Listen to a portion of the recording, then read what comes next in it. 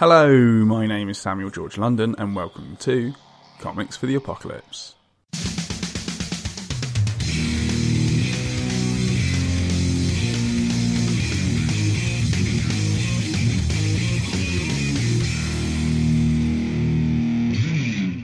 On today's episode, I speak to comic book artist, writer, and absolutely hilarious human being, John Tucker, about what comics he would take into the apocalypse. But before we get into it, if you like what you hear today and you'd like to help us reach more listeners, please leave a review for us on iTunes or whichever podcast service you use. It takes less than a minute and it really does help. Now, without further ado, on with the show. Hello, John Tucker. How's it going? Hello, I'm very well, thank you. How are you? Yeah, pretty good. Been a bit busy. I've just come back from holiday. And, where have you been? France, to Brittany, nice. Brittany specifically. My wife's French, so we go there every year and kind of visit her family and kind of do all sorts of bits and bobs around Brittany and things. Oh, lovely. Yeah, it was pretty good. It can be intense because I'm trying to get better and better at French, so trying to actually like converse in French whilst I was going to ask you. I was going to ask you whether you speak French because my wife speaks French and Spanish, and I've been around her when she's speaking French to other to French people. Yeah, and I don't speak a word of French, so I was going to ask whether you spoke it too, because whenever she like takes off with somebody in French, it's a bit spare prick at a wedding. Do you know what I mean? Like, it really can be. I've just got to stand there and kind of nod. Do you know what I mean? Yeah. Just nod and smile. They could be saying anything, and I've just got to nod. Go on body language, like what's happening here? Yeah, exactly. Yeah, feel it out. But even like when my wife properly gets going, speaking French with her family and things, and they're speaking way too quick, and it's like, whoa, I can only like get little words out of it, but yeah, c'est la vie, as they say. Exactly. Yeah. So how are you doing anyway? Yeah, I'm okay. Yeah. God, what have I been doing? Working on my new book at the minute. Great. I'm slowly getting through the lager I bought in Glasgow when I was there the other week. Good luck. And yeah, so that's what I've been up to. Beers and comics, awesome. Sounds good to me. That's Tennent's, the sponsor of Comics for the Apocalypse this week. That's Tennent's Lager, ladies and gentlemen. Check it out. It's got to be Tennents.com or something, or TennentsBeer.com. Or just Google it. Just Google it. Yeah, or we'll just go to a Wetherspoons. You'll be able to pick it up there. Yeah, exactly. For any of our listeners that don't know, who are you in the world of comics? Well, I'm John Tucker. I'm an independent comic creator. I don't think I haven't really got like a running series or title that I'm famous for. I think I'm better known for creating these sort of like kitchen sink sort of comedy books. I think that's probably fair to say. Yeah. Sort of like these absurdist humor titles, like Bald is probably my most famous one, which was the memoir of the baldest man that ever lived. Yeah. Or there was Adrift, which was about what happens to Earth 2 years after all the gravity goes away. Things like that. Yeah, I mean, that's my wheelhouse, I would say. Definitely, and I need to pick up more books from you next time that I see you, because I managed to pick up Plan A, Plan B. Oh, the Flint book, yeah. Yeah, from your website. But we did briefly meet at True Believers this year, didn't we? We did, yeah. Yeah, just briefly via Sarah Millman, of course, the connector of worlds in the comic world. Plan A, Plan B was great, mate. Oh, thank you very much. Cheers. Yeah, Sarah's Sarah's a funny one because I remember we did a show in Bristol just before Christmas, and the morning was very, very quiet, and we were wondering if we were going to tank it. Do you know what I mean? And my wife turned to me and went, "See, no Sarah," because it was the first show we'd ever done where Sarah hadn't been there. Do you know what I mean? Like, right. So, I mean, to us, obviously, Sarah's a lovely person and everything, but to us, she's very much sort of like a a sort of a good luck charm as well as that. Do you know what I mean? Because if she's not there, the shows tend to die on their asses. Definitely. So you just got to follow Sarah, basically. Whatever pretty much, she's doing, I do. Yeah, wherever she goes, we go also. Yeah, definitely. Fantastic. Great. So where can people actually find you on the interwebs? Well, I'm so glad you asked. You can go to johntucker.co.uk. That's my website, where you can see, there's a few of my books up in full to read on there. You can see a photograph of me smiling. I suppose the most, if you're looking for sort of like the up to the minute, newswiry type thing, Twitter would probably be the best place to go. I'm at John Tucker Art. John Tucker _69 was taken, so I had to go with art. Yeah, that's where I'm most active. Yeah, but I did have a Facebook page, but what's to be gained, Isn't it? I'm really falling out of love with Facebook. I've got a Comics for the Apocalypse page. Just Twitter is the place for me. Definitely. However, there are bad parts of Twitter, of course, but Twitter is just so much more engaging for me. But it was quicker, and there's less of my my mum's friends that I've felt obliged to add out of guilt. That's the problem with Facebook, isn't it? It's like all of your parents and their friends are on there. Yeah, your uncle and your auntie and stuff like that. And it's like, I get a friend request from someone called Jean, and the profile picture is just a pebble. I'll text my mother and say, "Who the hell is this?" I go, "Oh, can you just add her? She's in the library group." Yeah, classic. It's someone, you know what I mean? It's just someone she knows from the village. Like, love it. And then they come out with the most random comments, don't they?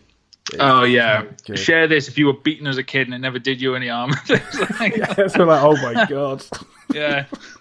Share this if you used to drink your water through a bag of compost.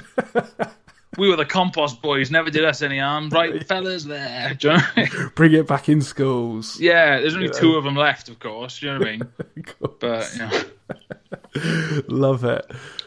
And talking of Facebook, there's actually just been a post that I've seen on Facebook, and there's actually been an alien invasion.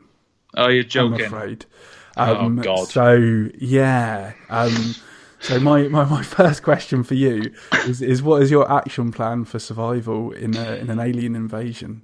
Right. Okay. So alien invasion. Right. I think I'm quite lucky in this regard because I live just outside of Swansea, and with the best will in the world, I don't think Swansea is a tactical hotspot. Do you know what I mean? Like, they're not going to be making a beeline for Swansea, right? You never know. You never know, but I would say that in the event of, like, as soon as the news breaks, like alien invasion, I think I've got at least an hour before anything happens. You know, like, because it's going to be London first, and then Cardiff, and then Bridgend, and then us, right? So let's say I've got an hour, right? My plan for this would be, what you're going to need, if you're going to do this at home, is you're going to need a shovel and about 10 meters of hose pipe. Great. And what you're going to do is you're going to head down to the nearest graveyard. Always make yourself familiar, right? Right. And what you're looking for is a freshly buried grave. Yeah? Right. Now, my plan of action is find the most recent one there is, dig it up, RIP, be respectful, dig it up, put all the mud that you're digging up inside a loop of hose pipe, right? Right. And then what you're going to do is you're going to climb in the grave, right? Don't worry about who's in it. Just pop that on the grass. People have got bigger problems at the time than, grave disturbances. So. Yeah. Pop that on the grass. So now what you've got is a big pile of mud in a loop of hose pipe, right? So you're going to go in there, seal the coffin on yourself as best you can with the hose pipe with you. And what you're going to do is you're just going to tease the slack of that hose pipe, yeah? Mm-hmm. Just going to gently pull it so that I'll pull the mud on top of you, Right. Do you see what I mean? I see where you're going. I'm essentially going to bury myself. Yeah. That's my plan. And I'm going to wait there for as long as is necessary for the threat to dissipate or to be rounded up and captured stupidly. And the good thing about, because I don't think an alien would recognize a bit of hosepipe sticking out the ground as something unusual. No, probably not. Because there's going to be a load of like geometry and a load of stuff they're not familiar with. Like they'll have never seen like cars or skips or manhole covers. They're not going to be worried about a length of hosepipe. But if, two lads are coming running out of breath, oh God, there's a length of hosepipe there. Also, you can use the hosepipe to communicate with topside to a limited extent. Yeah. So if you've got two lads running up going, there's a length of hosepipe there, you can just gently talk into it. Can you just keep moving, boys? I'm trying to lay low down here. And they'll be like, oh yeah, cheers, no problem. And then they're off, right? Aliens, you'll hear them coming a mile off. So that's my plan, is to essentially bury myself like a coward. Excellent. Yeah. And just Is that just roughly wait it what you out. were expecting to hear? I was not expecting that particular situation at all, but I can see the logic. You've got to have a plan, boys. You've got to have a plan for this. Totally. I'm just thinking, what's your plan after if the aliens go? Well, I mean, the thing is, you'd run out of supplies every now and again, wouldn't you? So, I mean, if you run out of food or you need to use the toilet or whatever, I would simply punch my way out of the coffin, like in Kill Bill. The documentary Kill Bill, punch my way out the coffin, go foraging for supplies, and then just rebury myself using the same method I did the first time. It'll get easier every time. Bingo. No problem. Yeah. Easy peasy lemon squeezy. Just wait for the threat to pass, right? All this stuff about, we're going to do a World War Z, or we're going to... And also, it depends what kind of aliens they are. Like, if it is like a Tom Cruise War of the Worlds alien thing... Mm-hmm. Well, then you're gonna be there for a while. But if it's like a Plan 9 from outer space thing where they just fly down here with a bunch of wooden furniture, take over one corpse and then they leave, right? Like you're looking at a long weekend tops. Do you know what I mean? Yeah, so it really does depend. But you've got to be prepared. You've got to be prepared for all eventualities in that case. So I'd say, just get whatever you need. Get it at night. Get practice in out in your backyard. Like fresh graves only, because you don't want to be dealing with settled soil in an emergency. True that. Yeah. Good plan. I don't want to say too much about it in case the time ever does come and I need to do it. But yeah, keep your cards close to your chest, mate. Yeah, exactly. Excellent. I don't want people thinking I'm an idiot. No, exactly. Don't be ridiculous.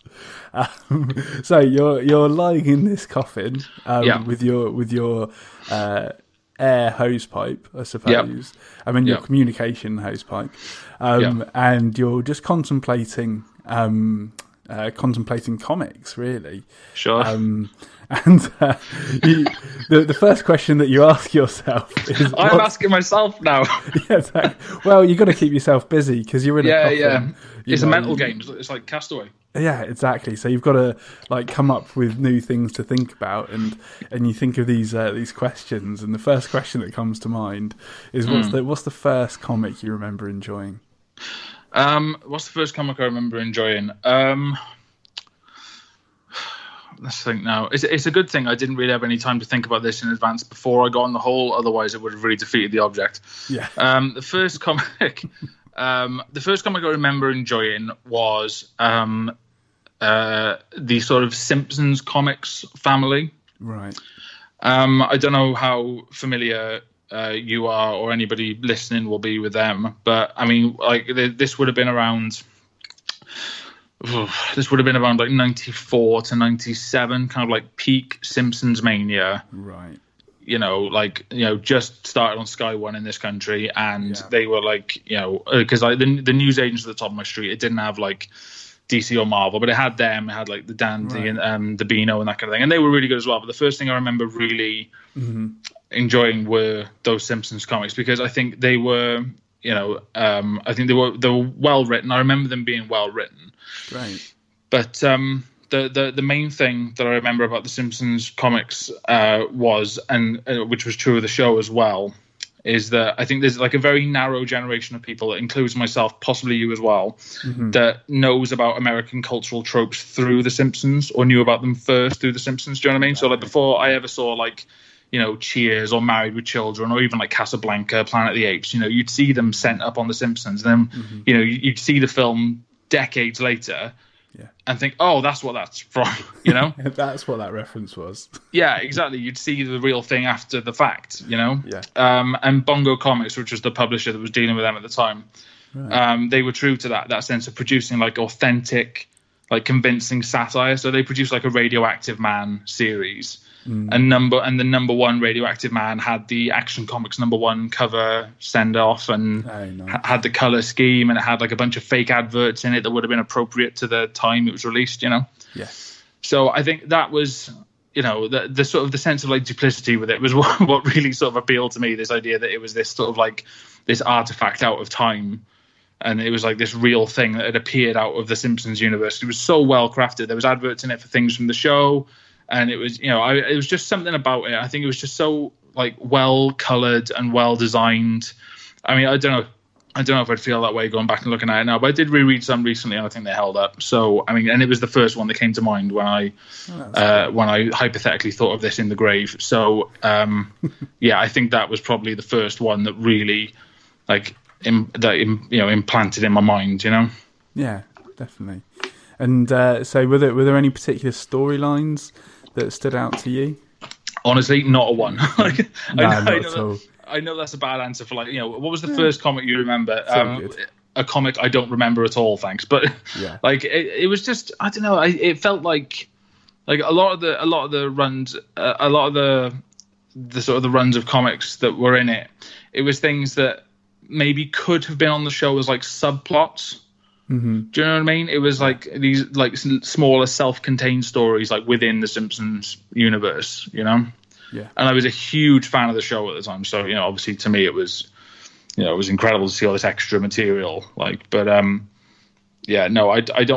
genuinely don't. The only thing I remember is that there was a line for like, there was a Radioactive Man series and an Itchy and Scratchy series, and there was all this stuff, and it all had its own theme and its own their own fake adverts and their own this and that, and I really enjoyed really it. Engaged with it.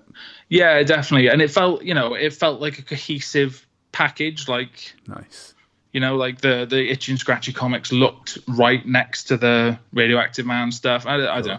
It's probably stupid as hell, but like I was really impressed by it at the time. I was probably about like 6 or 7, but Right. Yeah. I was impressed. And so at this age, were you aware that kind of people made these comics, or like? Yeah. I mean, I kind of was, but I didn't understand how you did that. Do you know what I mean? I didn't, because I've been drawing my entire life, because my mum was always like super keen to like encourage me to draw, and or there was always art supplies in the house and everything, and like whatever I drew, even if it was like the worst shit imaginable to man, she would like stick it on the fridge and tell me it was like the best thing in the world.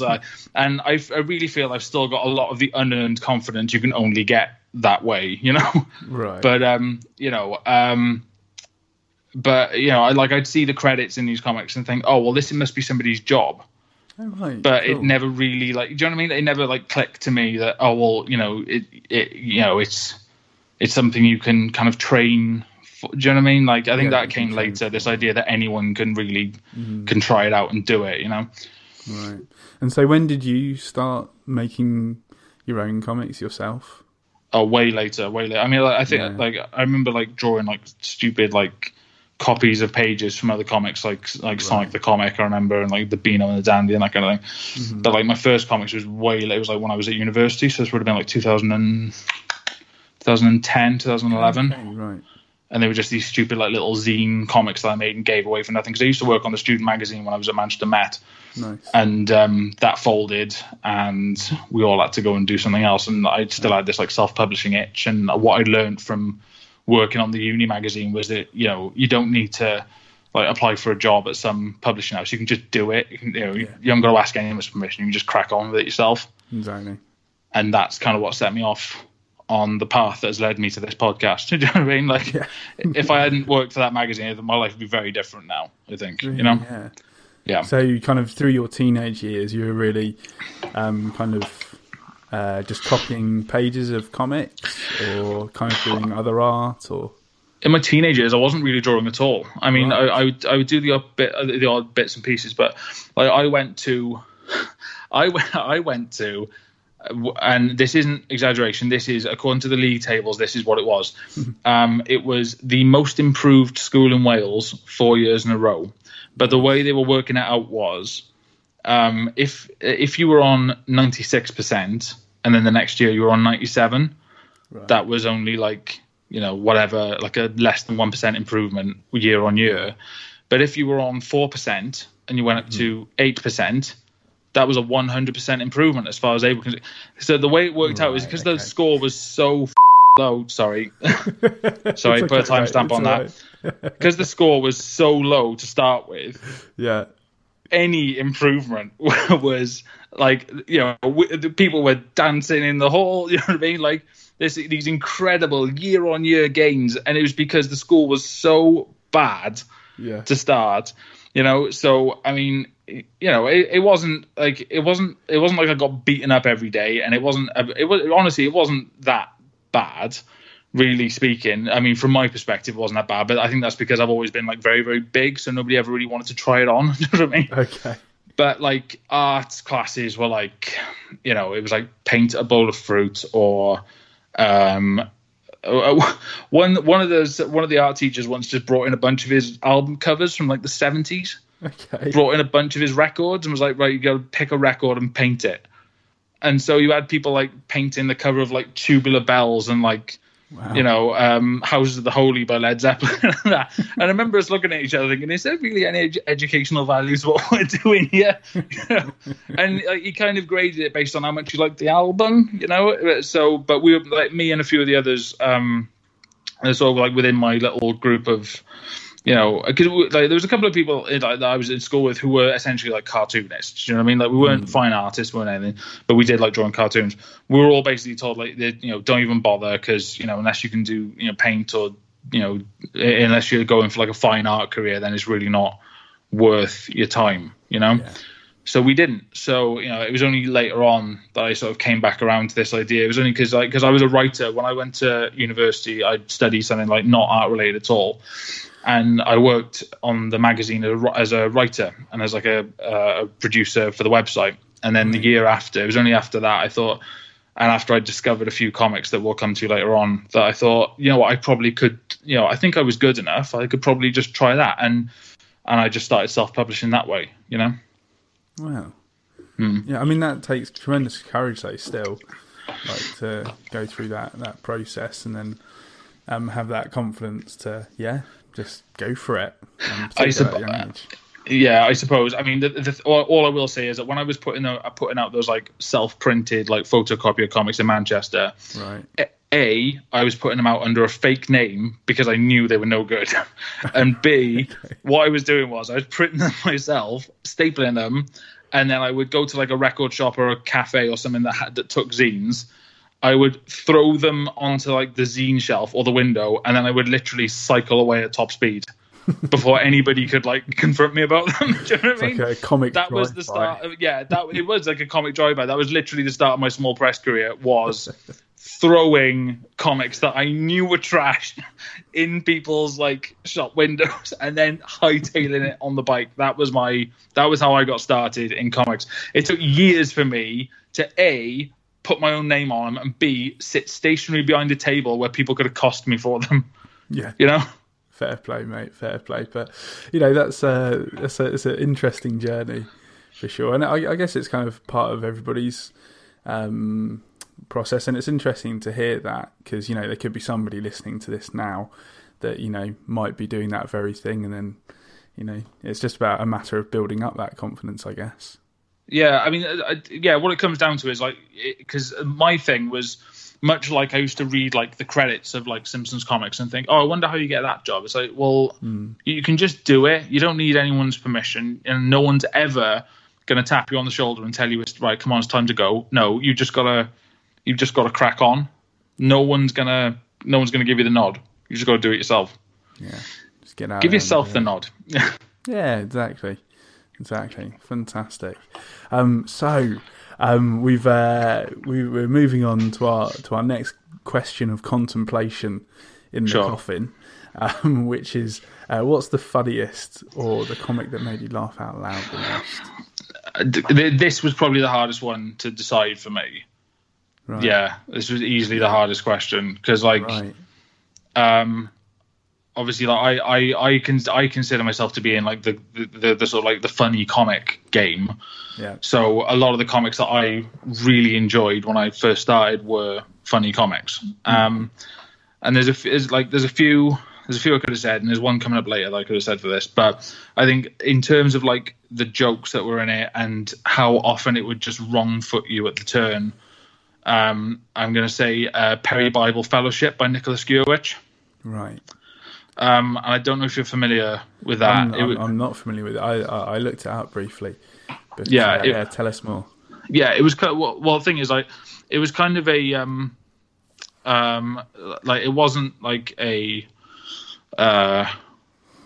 an ongoing narrative. They were essentially like newspaper strips. Right. You know, like it was like a 3 or 4 panel thing with a punchline, like a da da da da punchline. You know, nice. Like these little contained things.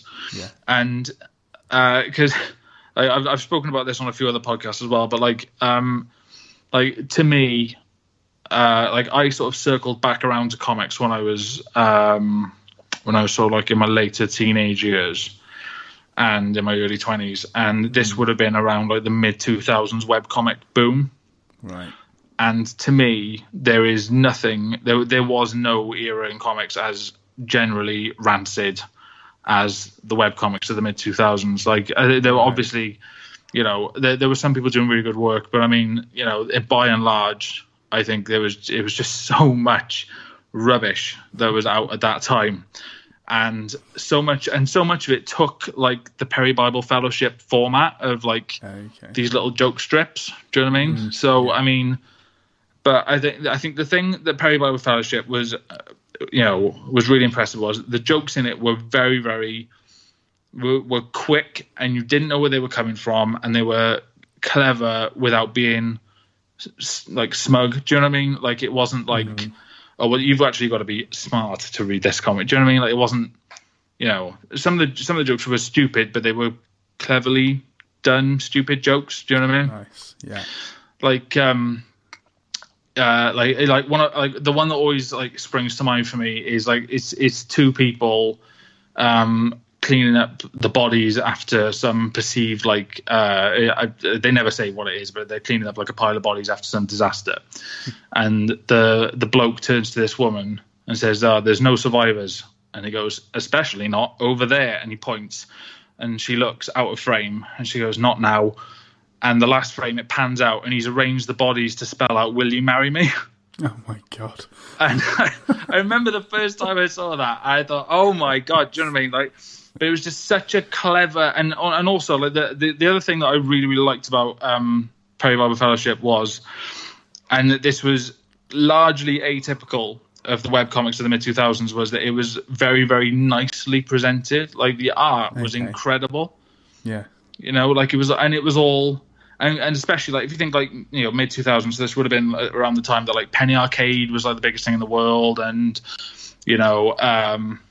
graphics tablets were just kind of, like, becoming...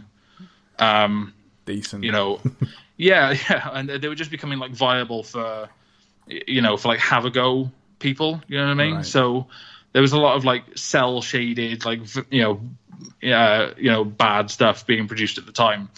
But Perry Bible Fellowship kind of debunked all that, and it was doing stuff manually with real watercolor and real like inks and things like that. It looked really raw, and it was I think it was like such a tremendous like artistic achievement.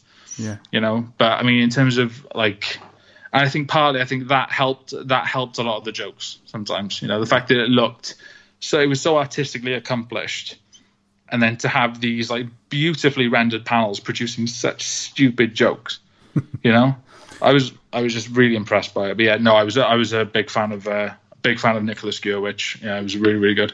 Great, because it looks like the website is still up there.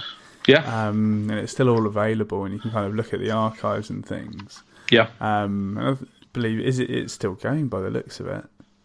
Every now and again, yeah. I think he's done a few other things in I think like 2004 to 9 was like the peak of it. Right. He's done a few like graphic novels and things like that in the interim period, and he's worked for other people, I think. 2001 to 2004. Oh, there we go. 2004 to 2008, and then 2010 to 2019, which is like looks like it's less regular, but you know he's putting stuff up there now and again.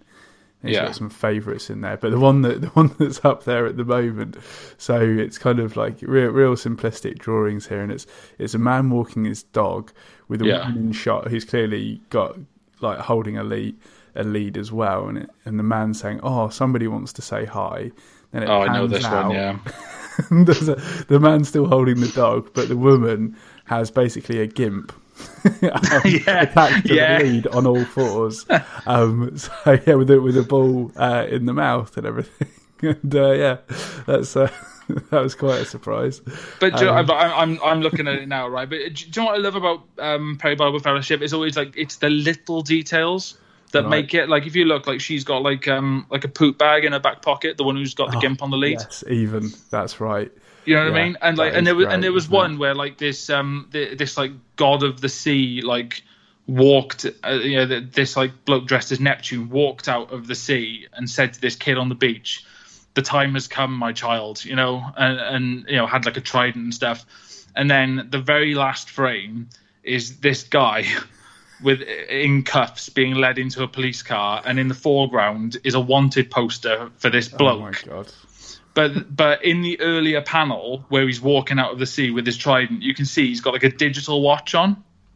Right, do you know what I mean? Yeah, it's so the little. Gives the game away. It gives the game away. Do you know what I mean? Like I always thought it was so cleverly done, and just the little details that made it. Do you know what I mean? I was a huge fan of it, and I still love it now. So. Fair play. Yeah, I loved it. That's a great one. Excellent. And so we're going to change gears here. Okay. So the next question that you ask yourself is, what's the saddest or most upsetting comic that you've read? Yeah, this is a tough one. I wouldn't say I'm like hugely emotionally affected by comics typically. Mm-hmm. Mainly because if I ever cried as a child, my dad would like zap me with a car battery. Right. But that should be a favourite most. Yeah, exactly. Yeah, like this. If you were zapped with a car battery, no, but like I do find it like I wouldn't say I'm like hugely emotionally affected by the comic. I think mostly it's because like I said, like I tend to veer towards like comedy comics, right. Mm-hmm. But one that really got me was Ducks by Kate Beaton. Right. Which is at the moment, I think it's still a web comic. It's still just available on the web for now. It was a sketch comic that she made a good few years ago. I think it's being developed into like a longer form thing for Drawn and Quarterly at the moment. Okay. But at present, it is just the sketch comic that that's available via her website. I think it is. Mm-hmm. But I think that was probably the most. I think that was the most like emotionally affecting comic that I've read personally, and I think partly because it's about her time working at the oil sands in Alberta. Okay.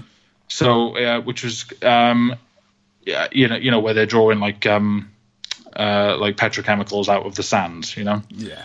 And obviously there was like huge like ecological impacts with that, where like the ducks would fly into the sand and so but she worked there for a couple of years, I think it was, or maybe just over a year, like just like in administration, just to pay off her student loans, I think it was. Right. And I can't remember, and it was like it wasn't about whether the oil sands were good or bad. It wasn't about the impact of the oil sands on the community. It wasn't about the Greenpeace protesters that were there when she was there. What it was about like the people who lived and worked on the oil sands. Mm-hmm. And like I think that sort of like that account of like the real people that were affected by the oil sands, because like it doesn't pass any judgment on the ecological aspect of it, and it doesn't shy away from it either. Mm-hmm. But it's about like the real like the actual real human cost of running an oil sand. Yeah. And she's she's recounting stories that she was told by people who were working there at the time, and like experiences she had. And I think I put, like, personally, like, for me it was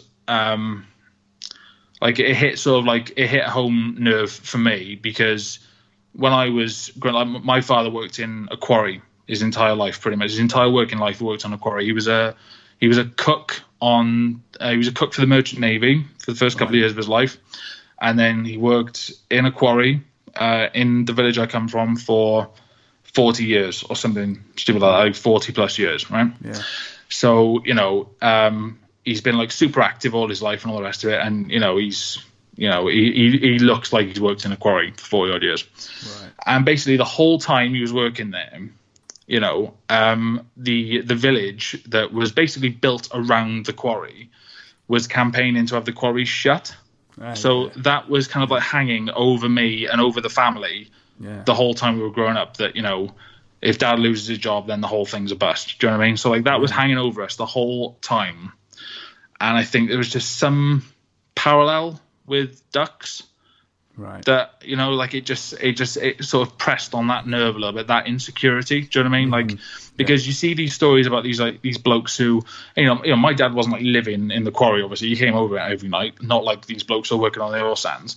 But you see these stories about these blokes who are, developing like a camaraderie on the sands, and even though they're in Canada and I was in Wales, you see parallels between, because there are similarities there, and I think that's something that, like, Kate Beaton, like, I'm such a fan of Kate Beaton, obviously, like, I was such a big fan of her, and I think it's something that could have been handled so badly, because I remember seeing an interview with her where she said, like, she was sick of seeing, like, Rolling Stone dickheads come into the sands for like 2 weeks, staying in a hotel, and then writing like an expose. Right. And then she was like, well, no, you didn't see anything, So she was like, I lived there for a year, so I'll write what I saw, and and that's being developed into a longer thing. But I think that was as good an account of like the working class experience and of like hard labor as anything else I've ever read, So yeah, I mean that pressed a nerve for me. True just because, account of the situation. Yeah, definitely. Itself. Yeah. And like, and she admits to stuff, like, she was in the office. It wasn't like she was out there, operating like dangerous machinery or anything. But she saw, and observed for a year, and she was part of it for it. She lived there on site. You know what I mean?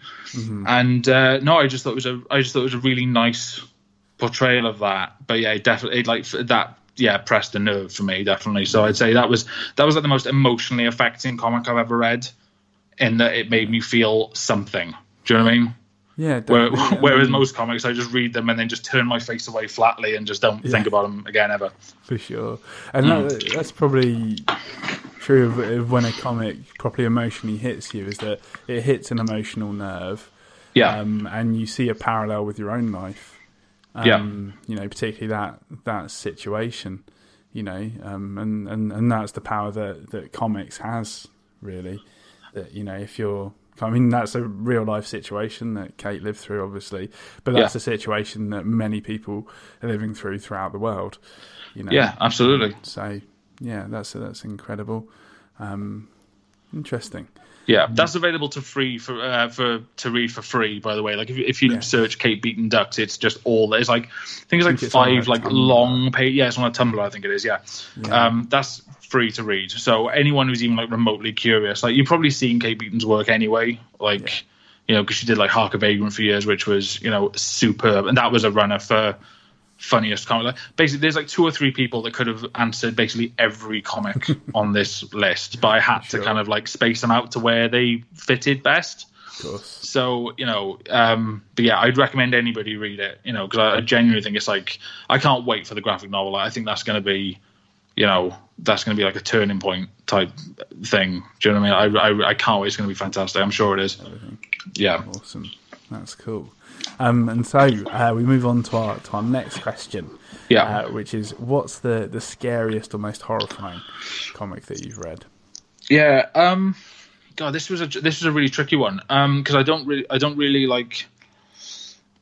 It's not that I don't read like a lot of like horror comics or whatever, because I think I've read a fair few, but I mean, it's thinking of one that like really like particularly made an impact. And I'd say in that regard, it was probably Chew by John Layman and Rob Guillory, I think it was. That was probably the one that stands out the most in my mind. Because like for anyone who doesn't know or remember what Chew was about, it was about a food. There was a Food and Drug Administration in America, like set in the future. It was this fella who could sort of like sense a living thing's history or last moments by eating its flesh. Like he had this ability to like, so if he ate like, you know, a piece of like chicken, for instance, he would see like that chicken's like last half hour, or if they got given like a piece of thumb from an unidentified body, he would have to like take a bite into it to find out who they were and why they died, you know? Right. And I think the thing about that is like it was like this, you know, it was funny, and it was such an intriguing premise, because like, you know, if you think of like horror or like particularly like violent or gory comics that are designed to like shock, you know? Yeah. I think Chew was good because it kind of played on the senses. Do you know what I mean?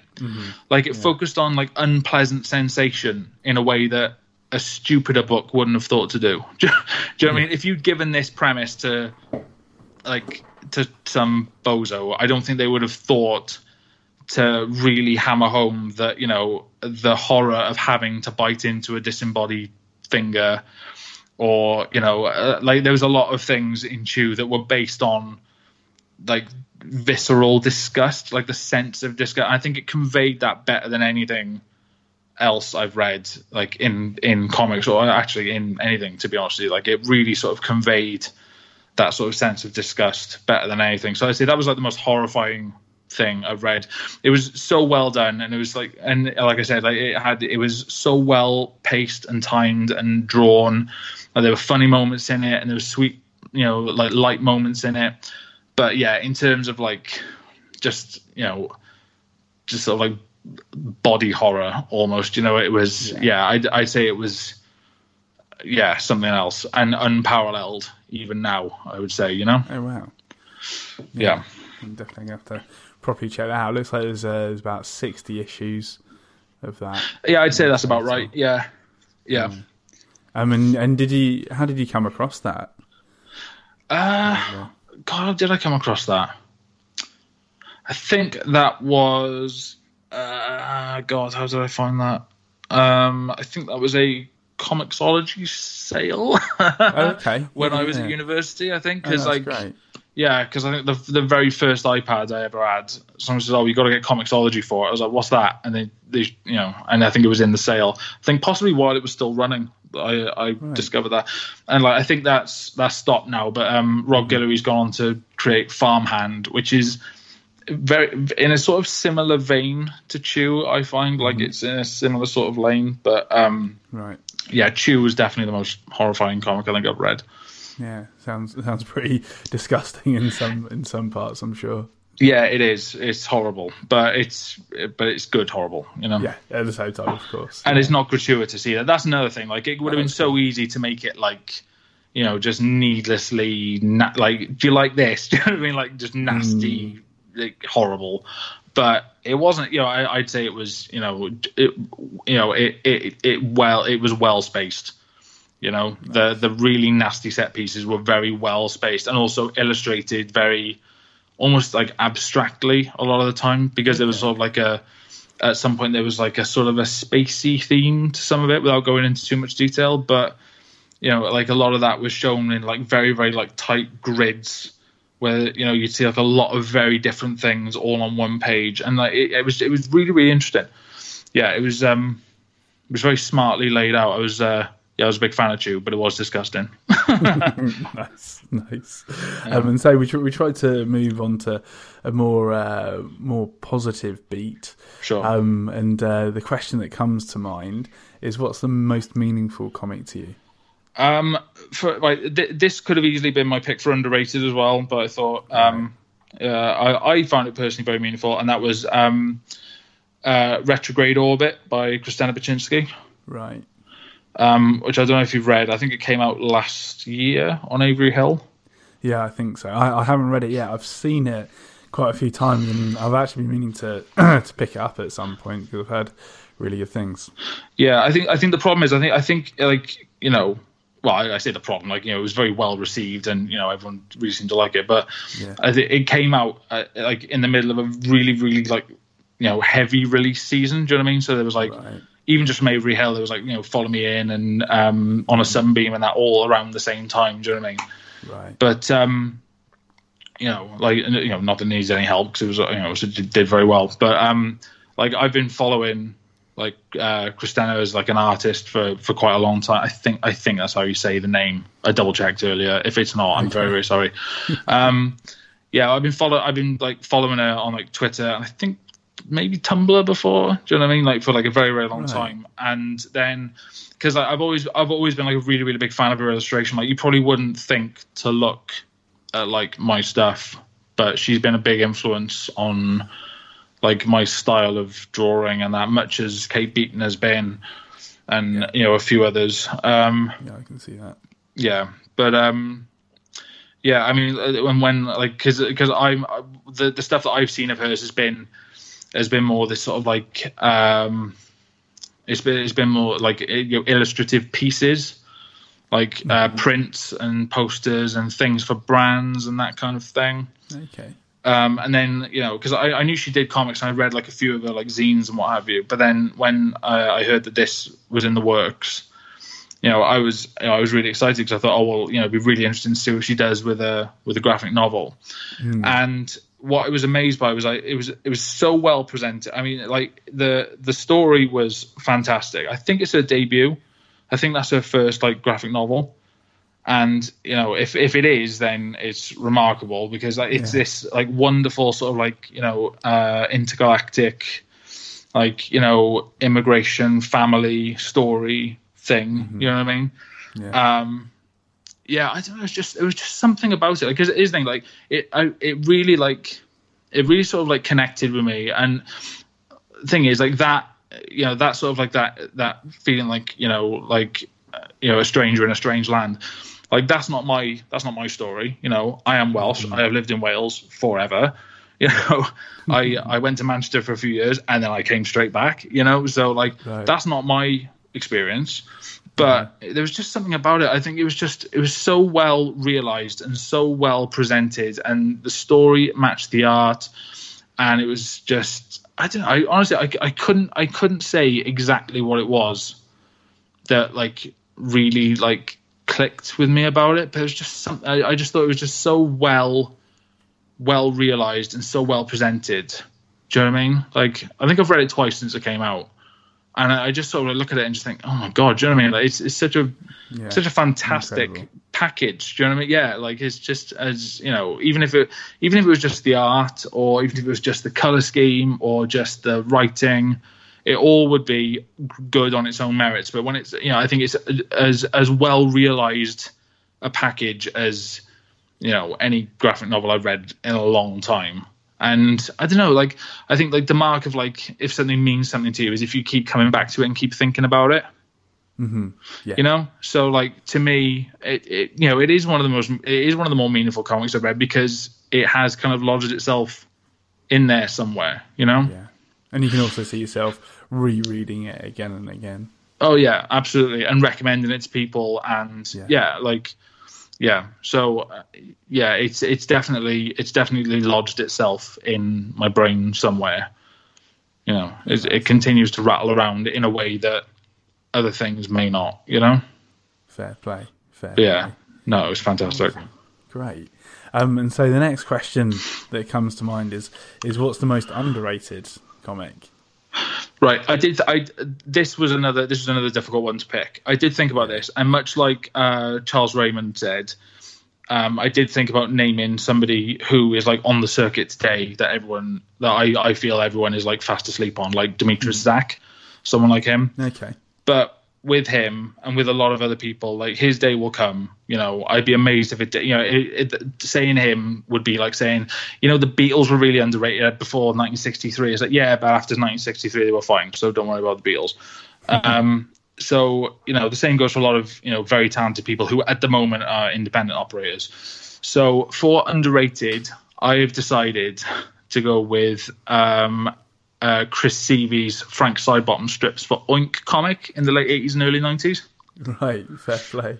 Yeah. So for those who don't remember or know Frank Sidebottom, he was the sort of Mancunian artist and comedian who wore a big papier-mâché head and talked, you know, through a diver's clip. So he had a really nasal voice and he used to do stupid plinky-plonky versions of popular songs and all that. But he had a comic strip in Oink magazine, which ran sort of as like a parallel to Viz in the sort of like late 80s and early 90s. And there was a lot of people who worked on Oink who are still working today. Like, I think David Leitch worked for Oink, and I think Charlie Brooker did some stuff for Oink. I believe so, yeah. Yeah, so it wasn't around for very long, but for the time, you know, for what little time it was around, there were some like heavy hitters who worked for it. And like I know, like, you know, Chris and Frank were obviously more famous as like, you know, television performers and live performers and, you know, all the rest of it. But I think his contribution to British comic making deserves reevaluating. You know, right? Because if you look at his strips in Oink, and some of them are available on like Google Images and stuff, and like, I've got a few of them at home. Like it was such a like well realized, like, you know, it was, and the thing is, like, Chris was like a notorious like auteur. Like he wouldn't let anyone else do anything for Frank. Like he built all the sets for Frank. He did all the artwork, designed all the costumes, made the costumes, and he did everything Frank related. Wouldn't let anyone else touch it. Right. And the comics were the same, and they were all done in this like childish handwriting that was Frank's, and you know, it was all done in like felt tip, and mistakes were just crossed out. They weren't even whited out; they were just crossed or scribbled out. Amazing. Yeah, and like to me, and it was, you know, it was like if you were familiar with like Frank's act, the comic was within that realm, and it was within that universe. Do you know what I mean? Right. So, I mean, I think, like, you know, I think a lot of those, like, sort of, like, very British comics from, like, you know, like Oink being one, I think a lot of that stuff, like, it's, you know, there is, you know, I think there may be, you know, the time for that sort of thing might be coming around again. Do you know what I mean? Why like, not? Yeah, exactly. Why not? And I think, you know, I think Chris Seavey was an underrated artist. I think, you know, he was. I feel Frank Sidebottom was underrated anyway, and I think that the least popular thing that he did, which was his comics, was also underrated. You know, because I think he could have done. I think he could have done a lot of other stuff as well. You know, like obviously he only ever did stuff as Frank because that's what he was known as. Yeah. But his archive is in the possession of the Manchester Library now. Like after he died.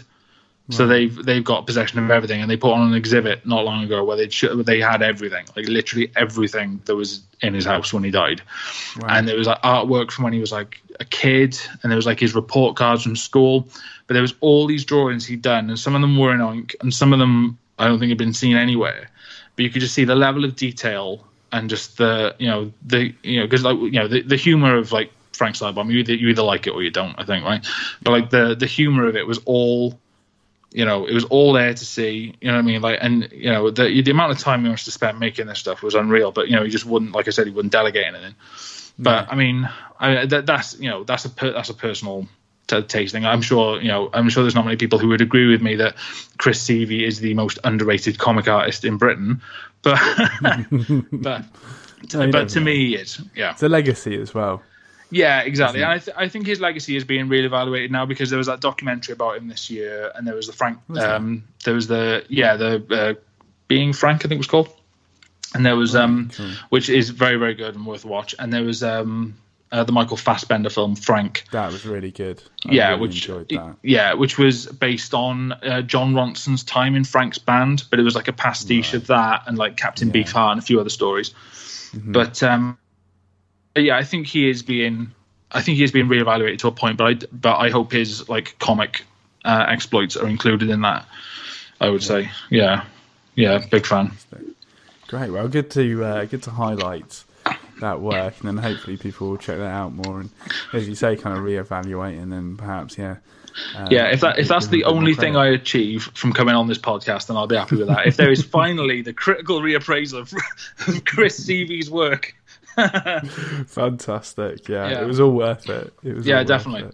Great. And so we come on to one of the most difficult questions. Sure. And that is, for you, what is the best comic of all time? Gun Show by Casey Green. There you go. Easy. That was the easiest one. So, right, Gun Show. Right, here we go. Right, buckle in, folks, because I'm back on my Gun Show bullshit. Right. Gun Show for me is the best comic that was ever made. It is the best body of work of any comic artist, living or dead. Out of the way, Jack Kirby. Out of the way, Bob Kane. I don't care. Like, not interested in any of that. You're all a bunch of scrubs. Casey Green's Gun Show, #1. Thanks. There you go. No, but to me, I've rattled on about Casey Green enough now. I think on other shows, but I am gonna take my time here and go into exactly why I liked it. Please do. Right. So for those who don't know Gun Show, for those who don't know Casey Green, you do know him. You just don't know that you know him, because you have seen the meme of the dog in a top hat. With a cup of coffee in a flaming room saying, "This is fine."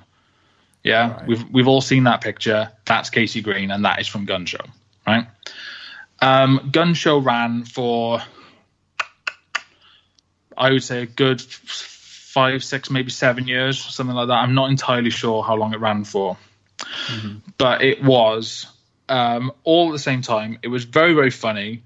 It was touching and horrifying and sad and stupid and clever and silly and, well drawn and ugly as hell.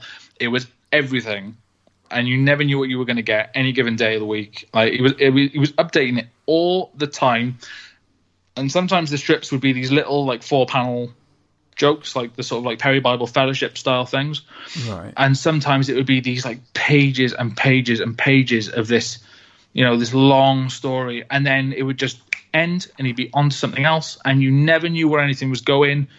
Right. The artwork visibly evolved over time. Like, you could see that you can pinpoint the moment he stopped using ink wash. Do you know what I mean? Like, you can see where he started doing other things, and the artwork evolves and changes with time. And I honestly, how long have you got? Because I could go on. I could go on just a minute about Gun Show, no problem. No hesitation, no repetition. I could go on about Gun Show all night long. But and especially because to me, I circled back to comics when I was like late teens, early 20s, and Hark a Vagrant was very good, and Perry Bible Fellowship was very good, and the things like Achewood.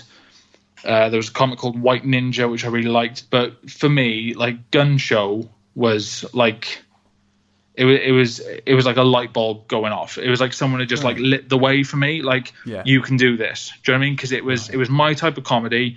It was the type of cartooning that I really connect with. That sort of gritty, lumpy looking. You know what I mean?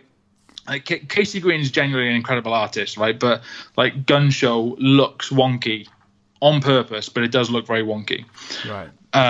And it all just it just immediately clicked with me. Do you know what I mean? That's great. And I wouldn't be doing comics if it wasn't for Gun Show. I know I wouldn't. Do you know what I mean? It came out at the right time. I saw it at the right time in my life to really appreciate it for what it was. And Yeah, it was. I don't know. It's just, yeah, it was a lot. It was, yeah. I can't say enough good things about Gun Show other than, it was just, it was the right thing at the right time, and I could read it over and over and over again, and never get bored of it. Amazing.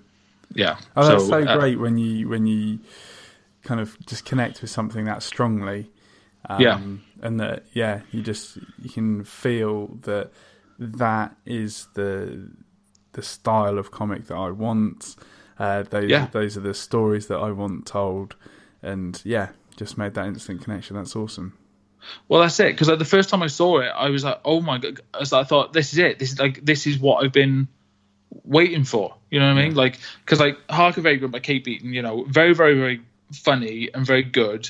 But it was it was a little bit more artistically accomplished than I could feasibly manage, and possibly a wee bit too clever for my essentially broken brain. There was some, Perry Barber Fellowship, I couldn't draw like that. You know what I mean? And I'm not saying I like Gun Show because it was really easy. No, it was, it gave me a blueprint of right, you can draw in this style until you settle into your own. Do you know what I mean? Right.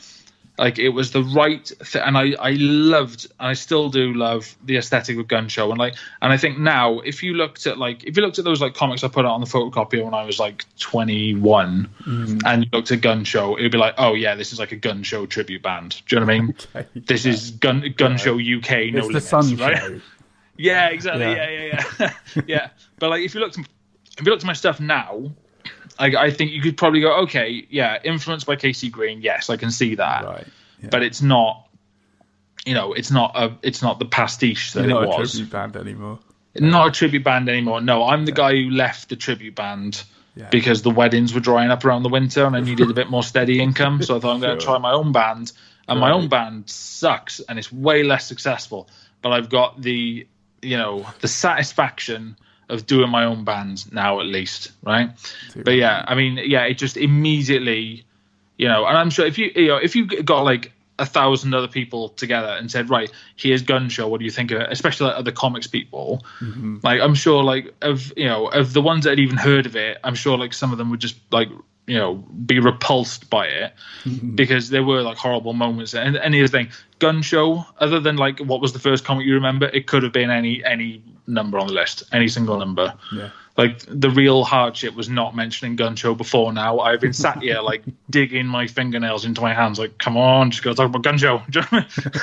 Love it, mate. Yeah. Awesome. Yeah. And that brings us on to our last question in regards to comics, and that is, if you could take only one comic into the apocalypse from this list, which would it be? Well, it's a tough call, but I'm going to have to say Gun Show by KC Green. Surprise. Cilla Black.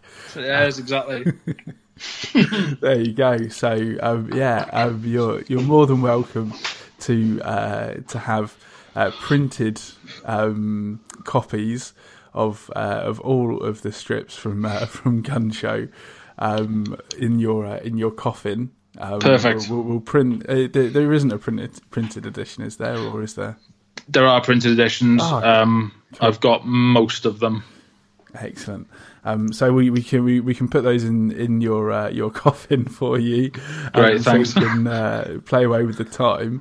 But the last question is, what weapon, tool, or useful item would you like to take into the apocalypse with you as well?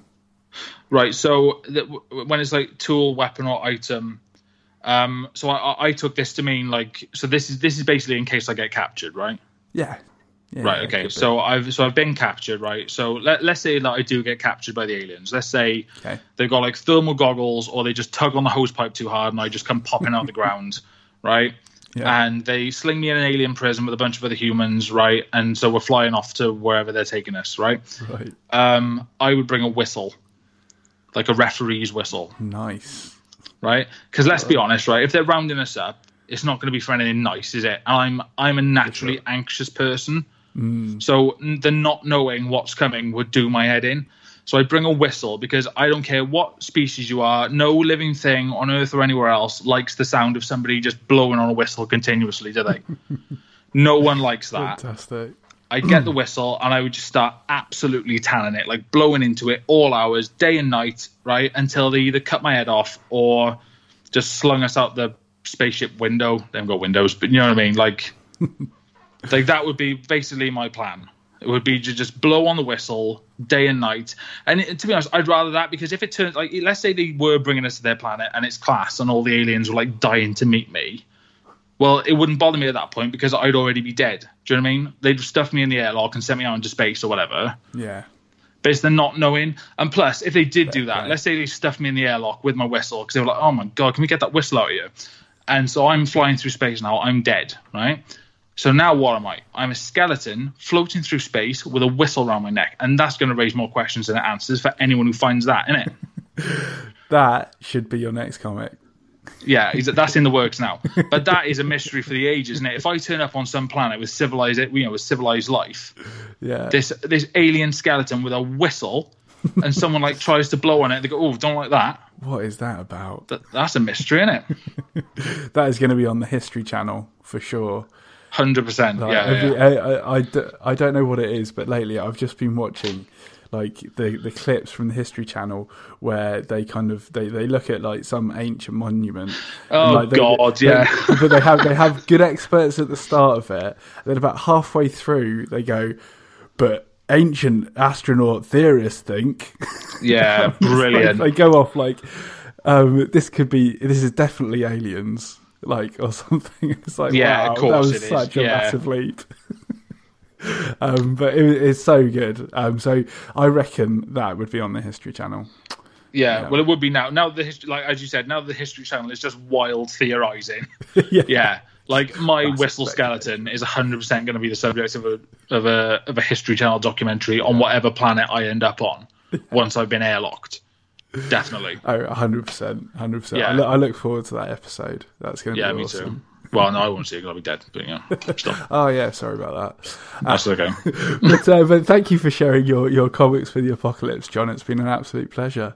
I've enjoyed it. Thank you for having me. Oh, fantastic. And just for the listeners one more time, where can they find you on the internet?